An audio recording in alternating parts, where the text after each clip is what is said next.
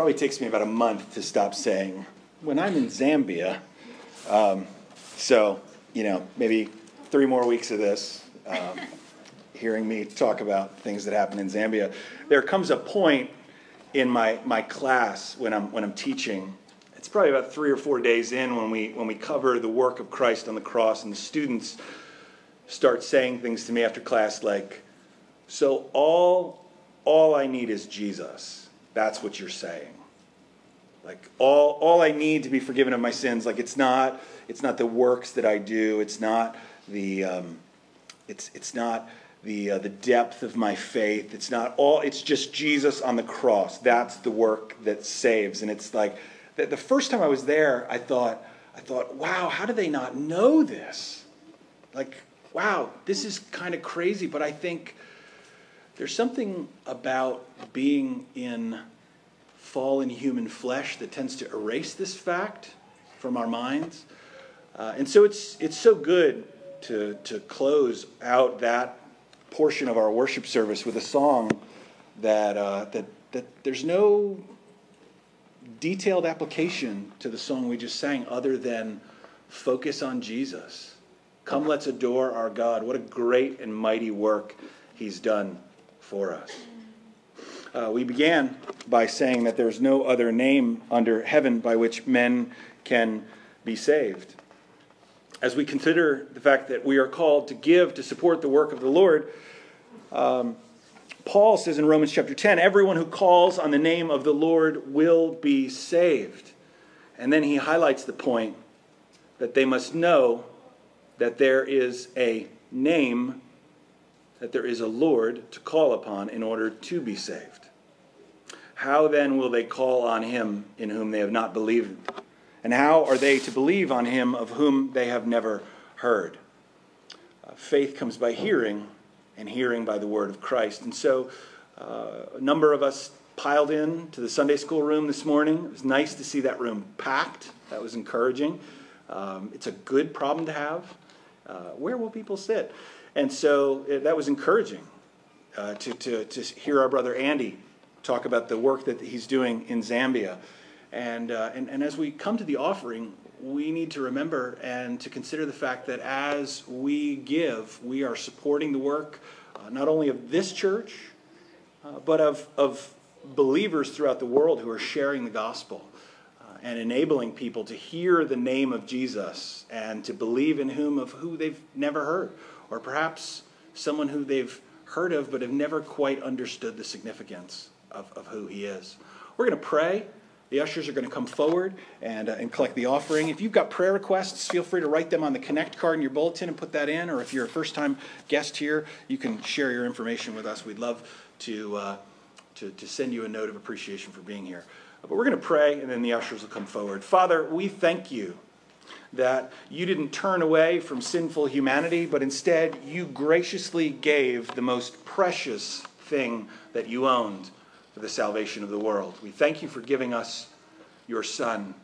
We can say it and sing it and put it on coffee mugs in such a way that we forget the significance of it. But when we sing a song like the one we've just sung and we consider the nails in Jesus' hands and the suffering and pain that he went through and the sheer torment of tasting sin after living a perfect life, we can only begin to scratch the surface of what Jesus has done for us. We pray that our hearts would be moved enough to say thank you. And then obeying the great commandment, Lord, to love others the way that we would desire to be loved, to do good to others that we would have done to us. How could we then not share the name of Jesus? We pray that that would be evident in our giving, that we believe that Jesus is to be shared throughout the world. And we pray that it would be evident in our behavior, in our home, in the workplace, in our church, in our ministries, that we believe that people need to hear the name of Jesus to be saved. And so, Father, we ask you now to take what we give and to multiply it for your glory and to use it. We thank you. We love you. We pray this in Jesus' name. Amen.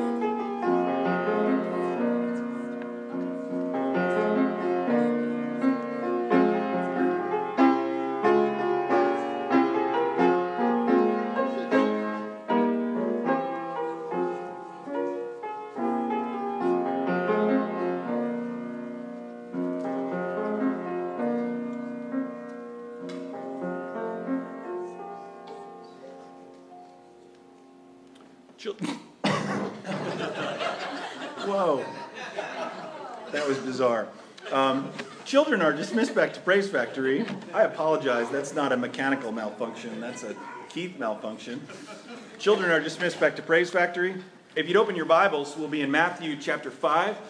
This morning we reached the 7th or the 8th, depending on how you count them, of the Beatitudes. And we'll be focusing on the final of those statements of living the blessed life as Jesus defines it for his disciples. So we're going to be in Matthew chapter 5, verse 1. We'll read starting there. Seeing the crowds, Jesus went up on the mountain, and when he sat down, his disciples came to him. And he opened his mouth, and he taught them, saying, "Blessed are the poor in spirit, for theirs is the kingdom of heaven. Blessed are those who mourn, for they shall be comforted. Blessed are the meek, for they shall inherit the earth. Blessed are those who hunger and thirst for righteousness, for they shall be satisfied. Blessed are the merciful, for they shall receive mercy. Blessed are the pure in heart, for they shall see God. Blessed are the peacemakers, for they shall be called sons of God. Blessed are those who are persecuted for righteousness' sake, for theirs is the kingdom of heaven. Blessed are you when others revile you and persecute you and utter all kinds of evil against you falsely on my account. Rejoice and be glad, for your reward is great in heaven. For so they persecuted the prophets who were before you." Let's pray. Father, we come before your word, and on every occasion that any of us responds to the command to share your word, we ought to tremble in some sense because we're handling holy things. We ought not shrink back from sharing because that's what you've commanded. You've put your word in our mouths and hearts, and you've placed your spirit in us that faith might come to those who we share with by hearing, and hearing comes by the means of the preaching of the Word of God. That's what the book of Romans teaches us. But Lord, there are some subjects like suffering, which are so close in terms of the center of what's going on in people's lives that we ought to think and pray deeply when we touch on them. Suffering is something that comes around to each and every one of us at some point. And even though we may not all suffer, Lord, in the same way, the suffering which we suffer, which is our greatest suffering, is the greatest pain that we know. And so we don't compare pain and difficulty in between our individual lives, but we look to you and we say, why? Why this difficulty? Why this struggle? Particularly in the area that we look at in Jesus' statement, why persecution and opposition to the message of the gospel? So, Father, as we turn to this text, I pray that you'd take away anything unprofitable that's said, and that you would confirm everything good in the hearts of those who hear. And we pray that we would be ready and that we would be dependent and humble, trusting in Jesus in our daily lives, but especially in that time when we find ourselves, as Matthew chapter 10 says, dragged before kings or rulers, those who need to hear the word. And we pray that as we have to give a defense of the hope that's within us for your sake, as you say, that you would give us strength and grace to be dependent and to speak the way we ought, with clarity, with purpose, and with a focus on your saving name, Jesus. We pray this, knowing that you're good and that you speak to us through the Holy Spirit. We pray that you would encourage and help us now, in Jesus' name. Amen. One of the most difficult questions that I encounter on a regular basis has to do with suffering and with pain. I think that when people ask the question, and many times they ask a peripheral question, a surrounding question, why this pain, why this suffering, they're debating the internal issue of the faith that if God is good, then he ought to will and bring good to pass if he is powerful enough to do it. And Christianity, the scriptures teach that God is in complete and total control of every circumstance, and therefore we believe that he is powerful enough to fix any difficulty, and that he is wholly good and there is no darkness in him at all. We then ask the question, why then is there pain and suffering? I think the best answer to that question presents a third variable, and that there is some reason for continuing to allow suffering which we do not understand. In our world, in our thinking, we remove suffering as quickly as possible, and it is immoral, unethical to allow suffering and pain to continue in anyone's life if we can stop it.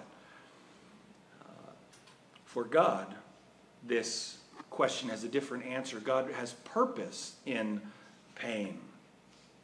There are a number of different kinds of pain. I've talked about these before, but I'm just going to survey them so that as we narrow down on the specific kind of pain and difficulty and struggle that Jesus is talking about, we'll kind of have everything on the table. There's the pain that comes from life. We live in a fallen world. That's what the Bible teaches. We experience pain coming into the world. There's teething pain and growing pain, right? There's the pain that we experience when we break a bone or when we're sick. There's pain in general from living in a fallen world. There's self-inflicted pain. I was standing outside of the church on South Avenue one day with Mark Swope, and we're standing there, and Mark was being distant from the people we were talking to because they had a dog that was just barking, and I was totally ignorant of what was going on. I had no idea, and so I reached out to pet the dog, and the dog took this chunk out of my finger. I'm fine now, thank you for being concerned. Mark looked at me and he's like, couldn't you tell that dog was going to bite you? And I'm like, no. You think I'd put my hand out there? Like, am I angry at the dog? No. Like, I did that. I caused that to happen. I couldn't read the signs. I inflicted that pain on myself. There's the pain that we inflict on others, right? We're selfish. We focus on ourselves, and so we inflict varying degrees of pain on others with the poor word choices that we make in conflict, with the fact that we choose what's good for us or for our family more than we choose what's good for others when it comes down to it. We inflict pain on others. There is satanic pain that's alive in the world. There's a little tract that the people from Campus Crusade hand out, a little yellow one, 4 spiritual laws. And the first law is God loves you and has a wonderful plan for your life. My pastor, Mike Greiner, always said there should be a different one that's like red, that the first law in there is Satan hates you and has a horrible plan for your life. That we regularly undergo accusation and condemnation.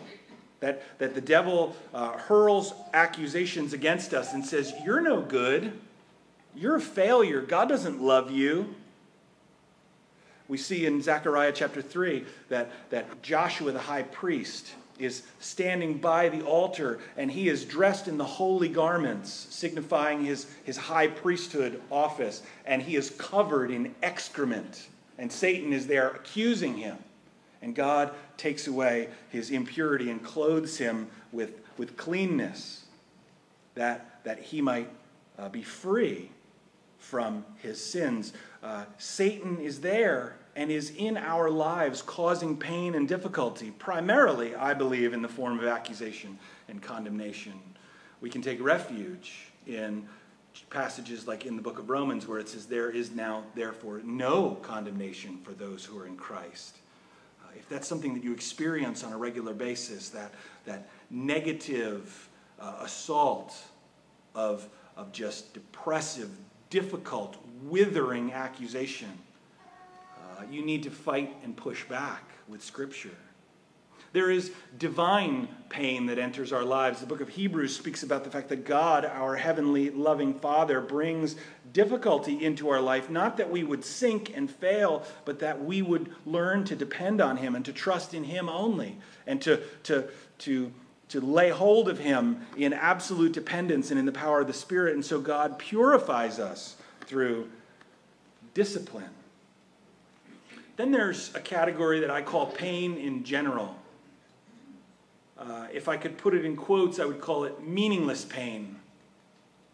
And nothing that happens apart from God's activity. Nothing that happens apart from his will. And so there is nothing that is truly meaningless. But think about it. If you were driving over here this morning and your tire went flat, are you ever going to get a note in the mail? Are you ever going to hear while you're praying, like, this is exactly why that happened? Many times there are things that happen that just seem to have no meaning at all. Just pain. Just difficulty. You just put it on a shelf and say, one day I'll know. One day God will tell me why that happened. You can't assign this easily to another category. It just is. It's a bit of a combination of all the categories because we can't quite figure out why it happens. Now, the one that I skipped over is pain that's inflicted on us by others. Persecution, what Jesus is talking about here in this passage, is a subset of pain inflicted by others. It is a rejection of who we are in Christ, of who Christ is, of Christ's way and his teaching. Here it goes. When I'm in Zambia, on the first or second day of the class, students ask questions about well-being. This is the way it was formed this year. The student says, is well-being part of the gospel? Is health part of the gospel? And I kind of try to draw this out. And the question that this particular student was asking was, should Christians who are walking in truth and faith and grace and the empowerment of the Holy Spirit, should they encounter any kind of suffering at all? Now, hopefully, you've been around here long enough, maybe not, you know the answer to that is good, godly people who are rich in faith and who are loved by the Lord can suffer and suffer deeply. But the answer to this particular student's question, and the answer that's alive and well in Africa and alive and well in many places, is that those who trust in Christ will never encounter any suffering or any difficulty. They call this the prosperity gospel or the gospel of prosperity in different places in the United States. Jesus teaches the exact opposite. When we look at what he says to those who are suffering, particularly those who are suffering pain inflicted by others, and the smaller set of pain inflicted because of who they are and what they believe, listen to what Jesus says. He says, "Blessed are those who are persecuted for righteousness' sake, for theirs is the kingdom of heaven. Blessed are you when others revile you and persecute you and utter all kinds of evil against you falsely on my account.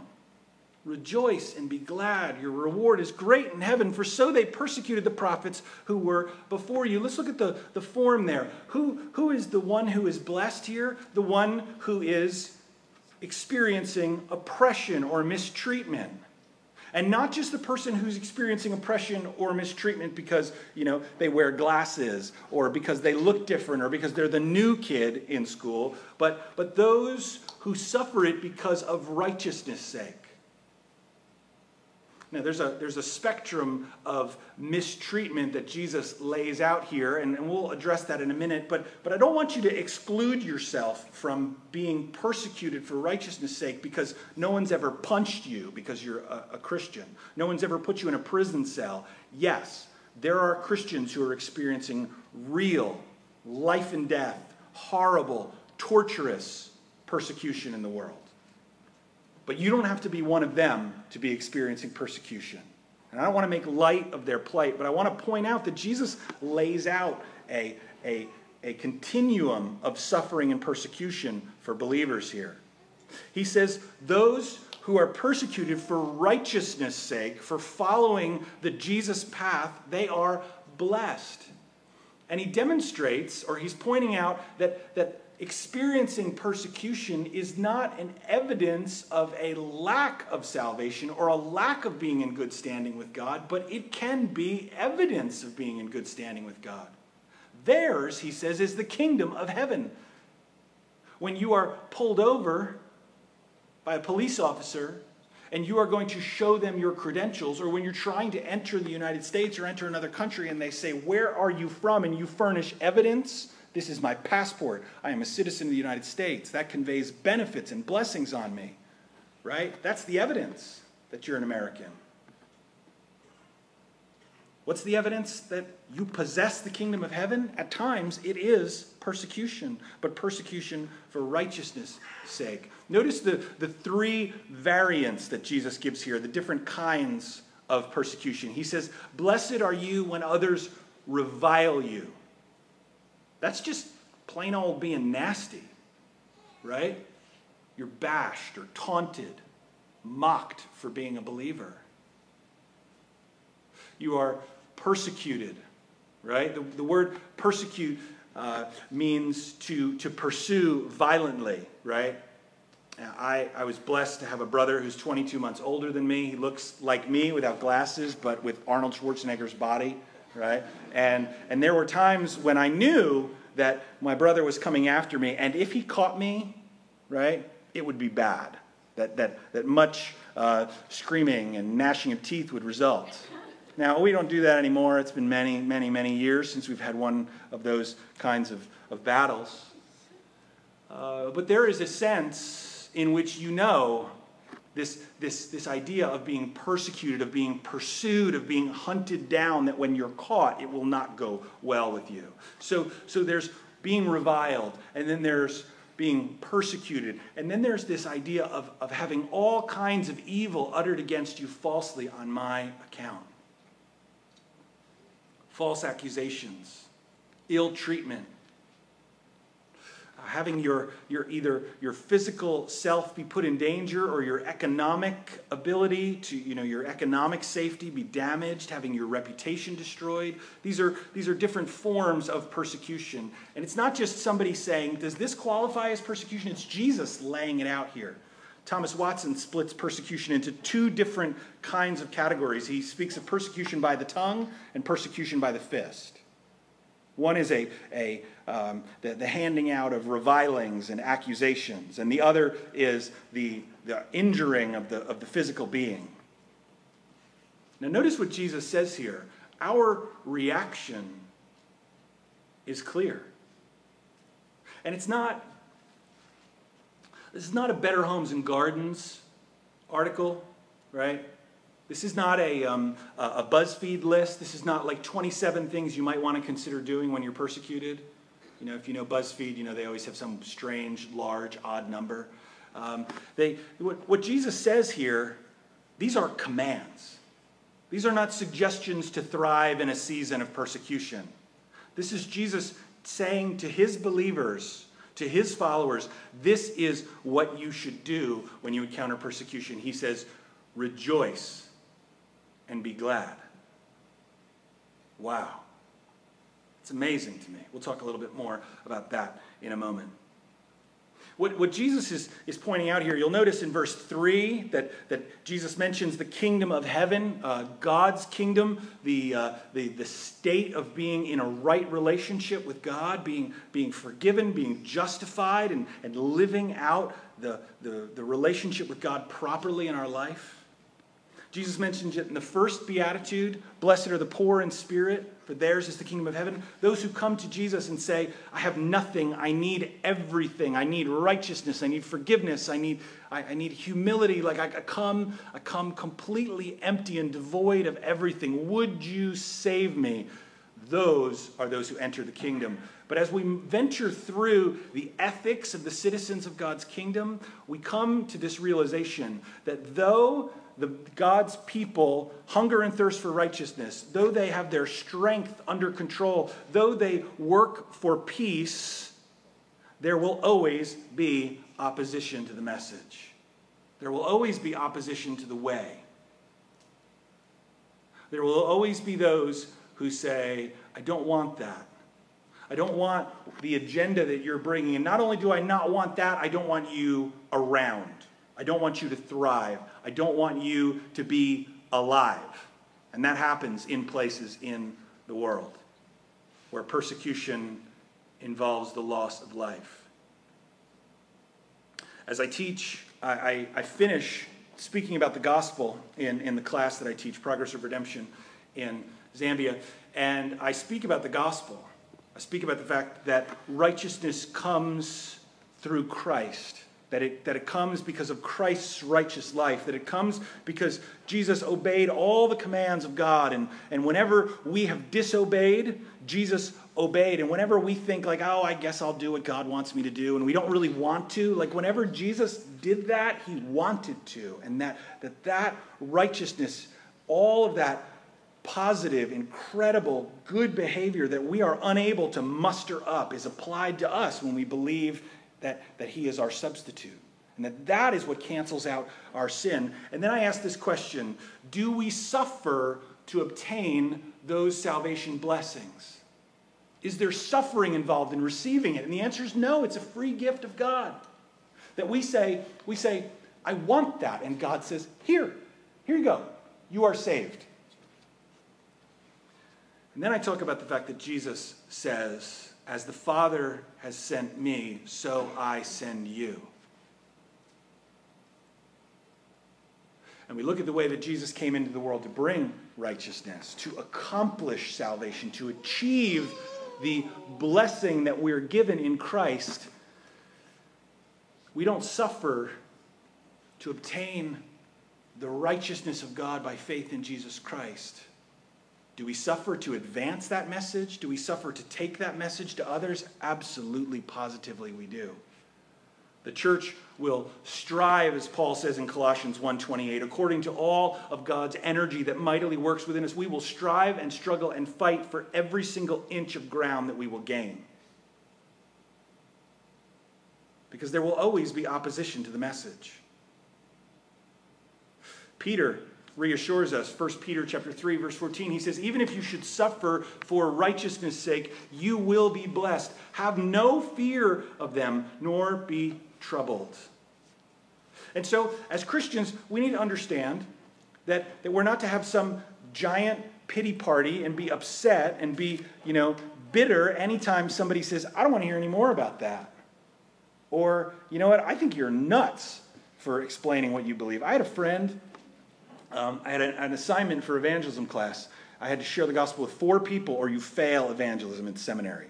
And so I corralled a guy in Barnes & Noble's in Columbia, South Carolina, and shared the gospel with him. I felt so bad for the guy. But I was in seminary. There was no reason for me to ever leave campus. I did not interact regularly with lost people, and so I found this guy, and I was like, this is the guy. And I just share the gospel with him, and I explained to my professor, and he was like, I feel bad for that guy, but all right, good job. You may be the only time he ever hears the gospel. I start drawing this salvation diagram, the bridge diagram. God loves you and has a wonderful plan for your life. And my friend puts his hand over the napkin that I'm drawing on, and he says, that's the dumbest thing I've ever heard. If God were really there and he were working in the world, it wouldn't be like that. It wouldn't be something you could draw on a napkin. And I'm like, come on, man, just take your hand off the napkin. He's like, no. There will always be people who do not want to hear, who from the center of their heart reject the message that we bring. They reject not only the way of righteousness that God teaches, conformity to his commandments, conformity to his standards, loving him above all else, loving our neighbors as ourselves. They reject that. They have no taste for it. My wife makes all these what I call strange vegetables based on the way that I grew up. Vegetables were like green beans and peas and corn and stuff like that. The occasional sweet potato. My wife will make mustard greens and kohlrabi and these kinds of things. And you kind of got to get past it the first time you eat it, and then you're like, oh no, that's good. I can eat that. You have to have a taste for it. Kids don't like it. Kids are totally honest about it, right? They're like, spit it on the table. They're like, blah, I'm like, no, it's good, And then eventually I'm like, no, I actually like this. I'm going to keep eating it. There are many who have no taste for the righteousness of God's way and his will. They've been commanded to hunger and thirst for it, but they simply say no. They will reject the message when it comes to them. And they'll actively try to silence it. But it's not just right living or right behavior that they reject. They reject the fact that at the center is the message of Jesus. The message which is not follow Jesus' teaching, follow Jesus' suggestions for living. It's that you need Jesus himself. And so they not only reject the righteousness that the church is commanded to share with the world, but they reject the Christ that we seek to follow. Because the church is the conscience of any society which it finds itself in, the church praises good behavior and says, hey, that's good. We need more of that. And the church says, that's bad. We need less of that. Not only in ourselves, but in others. We say, this is bad for us. It's bad for your relationship with God. It's bad for society. We need to get rid of that. If you've ever had a noisy toy in your house, your kids have been given something by a relative, I don't remember who, blessed us with this. You're supposed to count everything as pure joy, right? We're commanded to do that. And so, do you know Tickle Me Elmo? Does anybody remember this thing? Rock and Roll Elmo. You push the little button and he does this thing. And he sings the same 4 songs. I'm like, come on, 12, 25. Give me some variety here. He just keeps singing the same things over and over again. You hear that for the 40th, 60th, 120th time, and you're like, make it stop. Make it go away. We say to our boys as they were growing up, the rule in our house was 1 set of batteries per toy. 1 set. And then it would be like, oh no, the fire truck, it died. You could still play with it and keep it like a fossil, but no, we'd never replace it. We put tape over the little speaker holes to cut down on the noise. The story of Tickle Me Elmo or Rock and Roll Elmo or whatever it was my neighbor's daughter down in South Carolina. She loved it and was obsessed with it, and so I would put it in his car. I put it in his mailbox. I went to his door one time, and his daughter was opening the door. She was 3 years old. We lived right next to one another in mobile homes in the village. She was opening the door because she saw me coming, and I was like, and I opened the door and I handed it to her, and I closed the door and I went back to my house. And he would stick it all. We just kept on finding this over and over and over again. Every now and again, if you're friends with me on Facebook, you might see the Rock and Roll Elmo video show up somewhere, and that's me and Mike or Susie harassing each other about that. But that's when we are irritated by something, when we reject it, we want to silence it, to cut it off. And that's what the world does with the condemnation that comes from not living in conformity with God's will and God's way. The Bible says that the Holy Spirit, this is John chapter 16, convicts concerning sin, righteousness, and judgment. The Holy Spirit is pounding on the conscience. And the Christian is saying to the watching world, hopefully not as a hypocrite, but is saying to the world, this is God's way. Let's follow him. Let's live in conformity to his way. He's good. He's given us righteousness. He's given us his son. That's all that we need. Let's live in a way that honors him. And the world says, I will not stand to listen to it. And so we need to be careful how we react when we encounter opposition. Should we retaliate when we encounter opposition? Should we say to people who are mean to us that all they are is mean and liars and pathetics, and they'll be alone in life, and they'll be mean? Is that what we do? Do we fire back and say, how dare you? I will crush you. Do we sulk? It's my party, and I'll cry if I want to. Do we fall into a giant puddle of self-pity? I've thought long and hard about what Gloria Gaynor. This is a popular wedding song, right? At the dance portion of the wedding. Gloria Gaynor, I Will Survive. Like, it is all just like self-congratulatory wound licking is what it is. She's look at me, I have not fallen apart. I have held it all together. My life will go on. Is that what the Christian's supposed to do? Oh, poor me. I'm so persecuted. The world is just such a rotten, mean place. Are we supposed to grin and bear it? Like Dory in Finding Nemo, right? Just keep swimming. Just keep swimming. Maybe I can get away from it. Maybe it'll stop. Like, just put on a good face. Or instead, are we to respond in the words of Freddie Mercury? We are the champions. Think about it.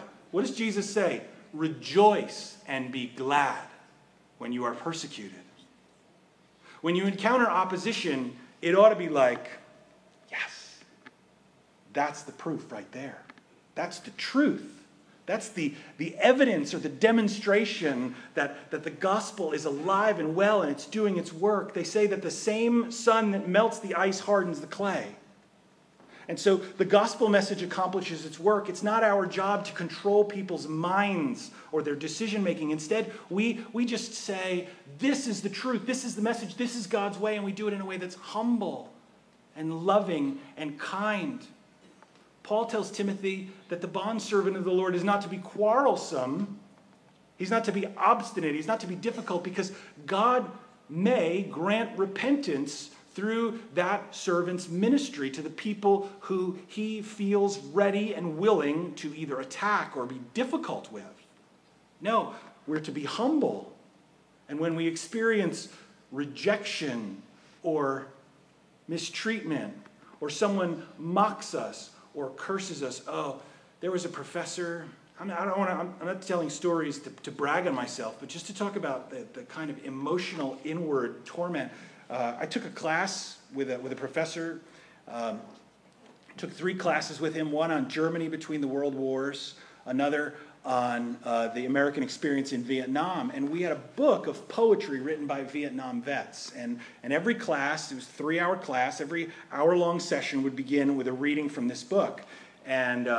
And he knew I was a Christian. I challenged him once. He said that basically all non-Jews during the Holocaust turned their eyes, and no one ever tried to help anybody who was taken away in the Holocaust. And I was like, what about the 10 booms? The hiding place. That, and I think he was bothered by that.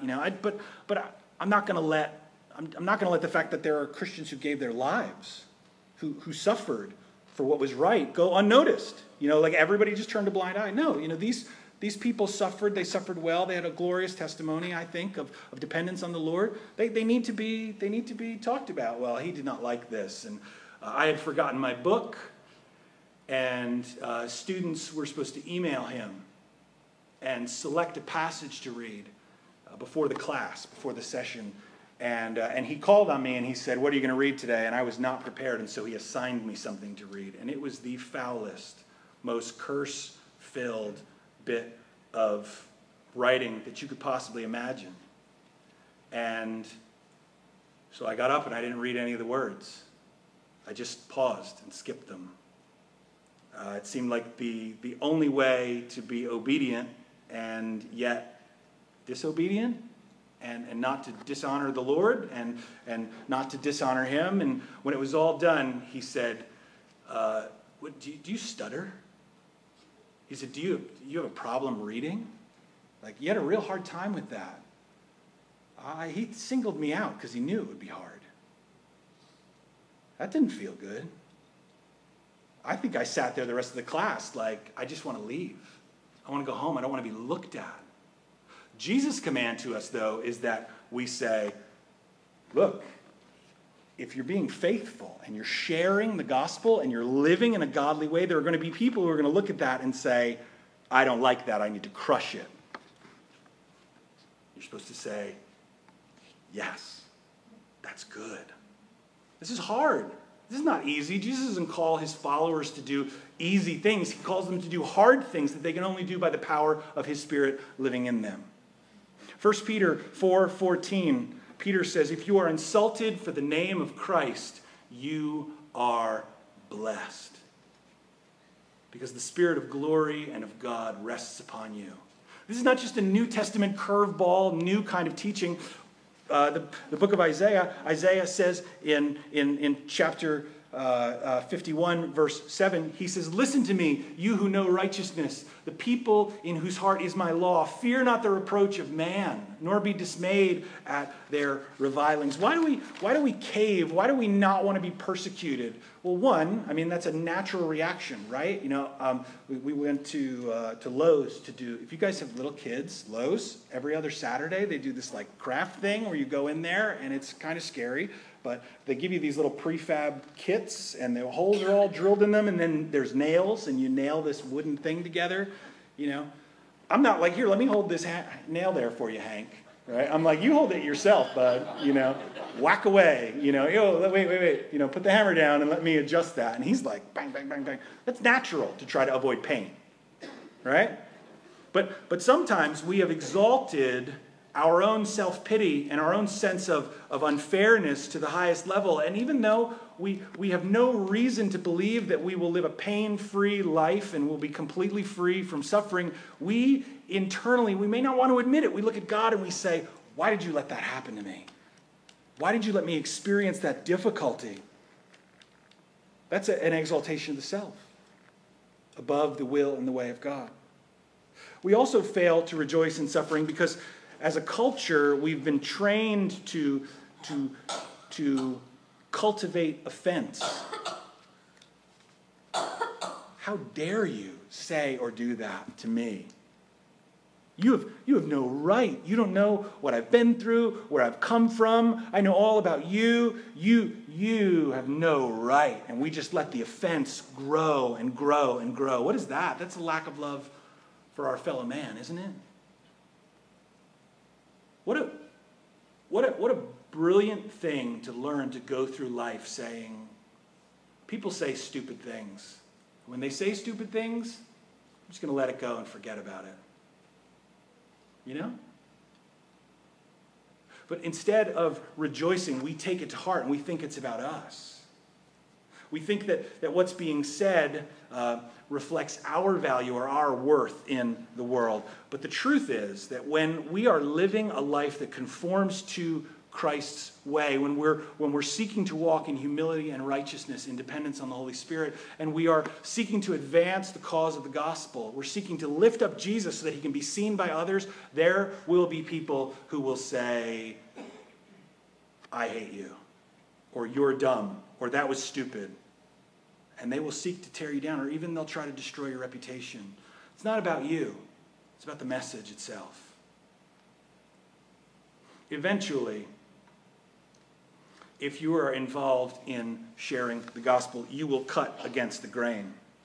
You will exceed the tolerance of others. I can remember this look in my brother's eye. Like, we would occasionally punch each other. He would say, let's punch each other. And it was like, at what point would you learn that punching your older brother who's much stronger than you is never, ever, ever a good idea? And so it'd be like one shot in the arm, and then he'd shoot back, and then another shot, and then, and I would never be like, stop, you're hurting me, you're making me cry, right? But there'd always be this point where I would get a little rankled, and I would fire back, and then it would be like, he'd go from playing to angry. And it's like, now I'm going to be in pain. That's the way it is with the world. We push and push and push the gospel in a humble way. We share and share and share, and eventually people are going to say, that's enough of that. And they're going to bite back.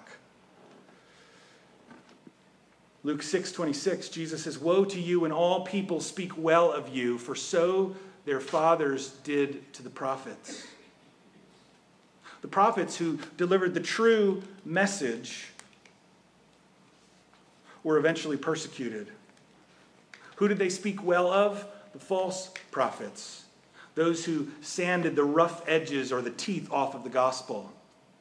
Jesus then follows through by saying, I say to you who hear, love your enemies, do good to those who hate you, bless those who curse you, pray for those who abuse you. To the one who strikes you on the cheek, offer the other also.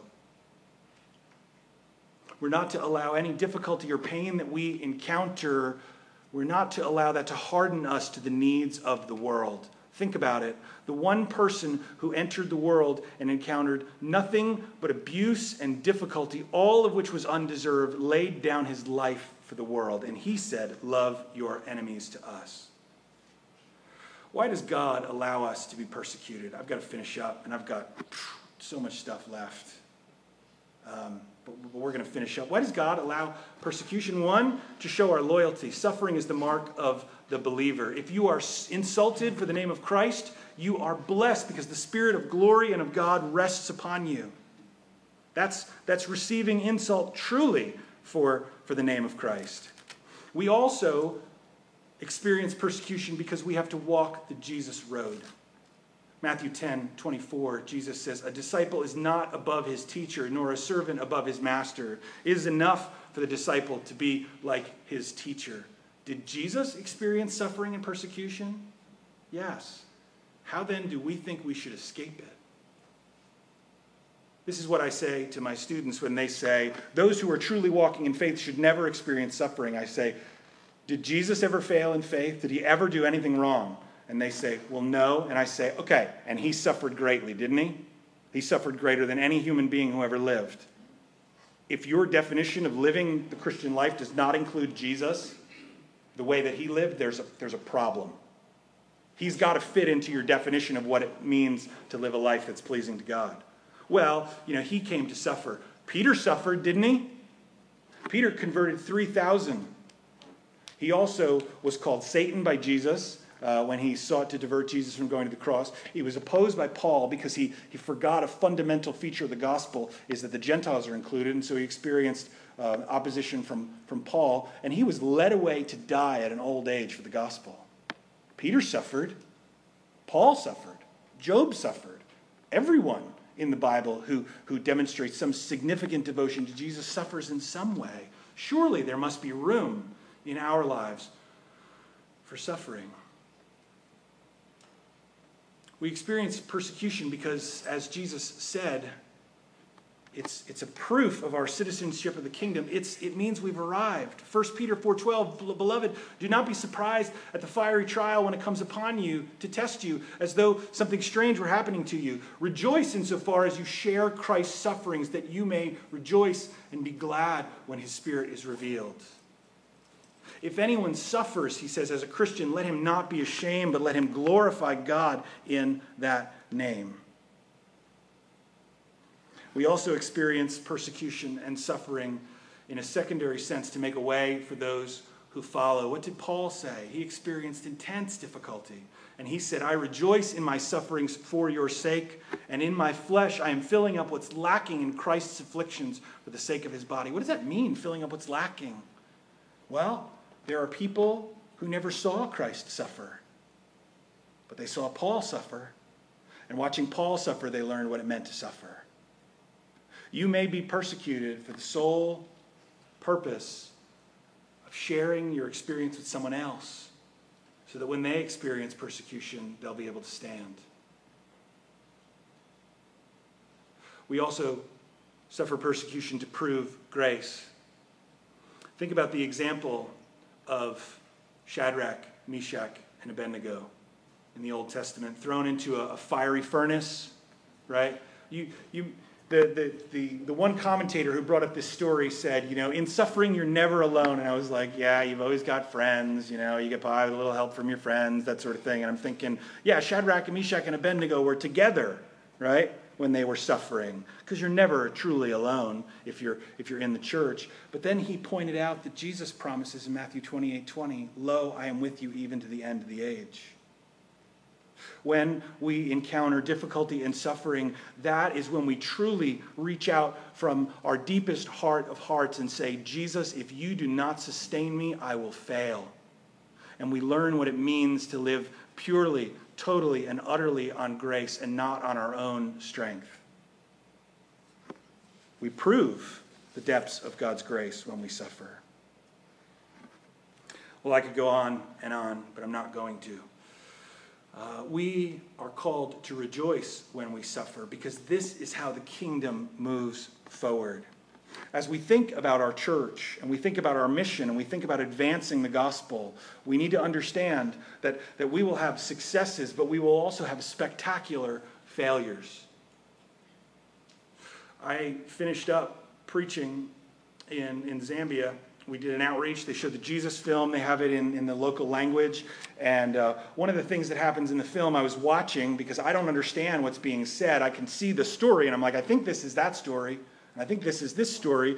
And I pulled one of the guys. His name is Gift. Zambians have the coolest names. I pulled Gift aside, and I said, I definitely saw Jesus sweat blood there, right? And they said, yeah, that happened in the movie. And I said, did he say, let this cup pass from me? And he said, yes, he did. And so they asked me to preach the gospel, and I did it with translation. I talked about why would Jesus say, let the cup pass from me? And I talked about how we receive the righteousness of Christ and how the gospel works, and how Jesus did not want to taste sin, but he did it because that's how humanity would be saved. And he took sin so that we could receive righteousness. And when I finished sharing, there were a group of exchange workers, like international students working at this college. And as soon as I finished and I prayed and I said, amen, one of the women turned to one of her companions and said, that was horrible. That was terrible. And at that point, I was just like thinking through the message, and I thought, like, did I get something wrong? Did I not explain it well? Like, we just watched this movie, and Jesus went to the cross, and he died for the sins of the world. He drank the cup. He took sin upon himself. And I'm like, this is not me doing something wrong.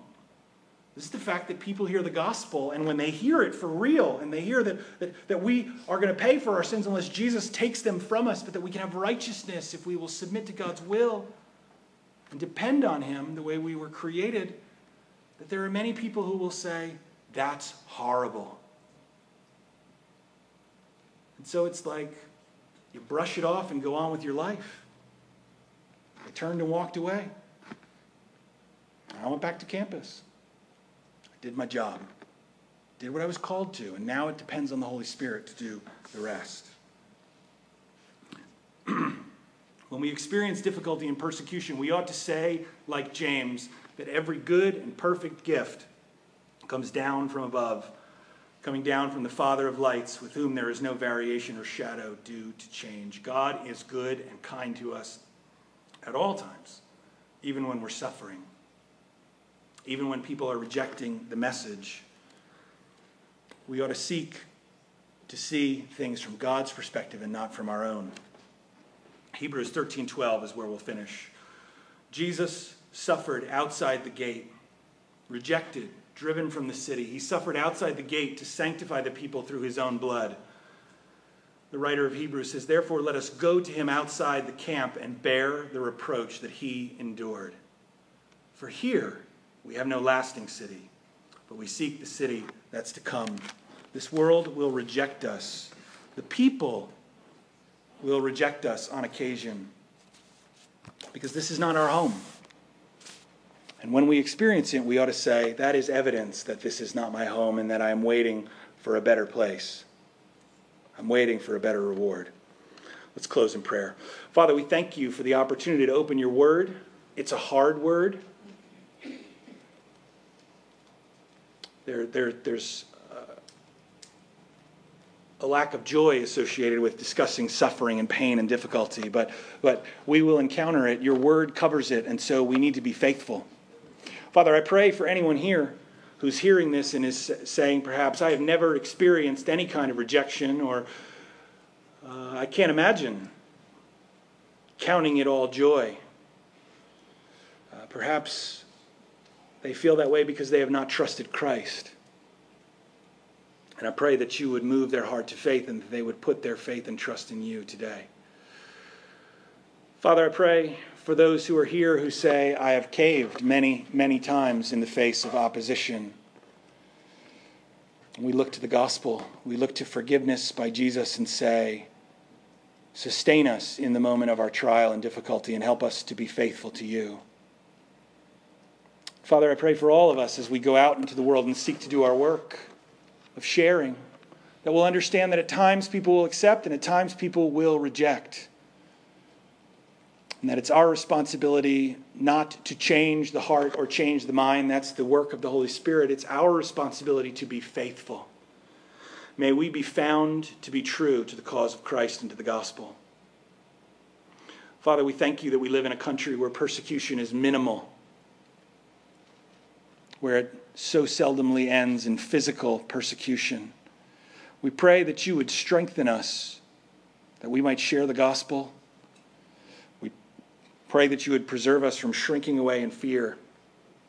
We pray that you would help us to endure whatever trial you allow to come into our life, Lord, for your sake. We pray this in Jesus' name. Amen. Let's stand and sing this closing song together.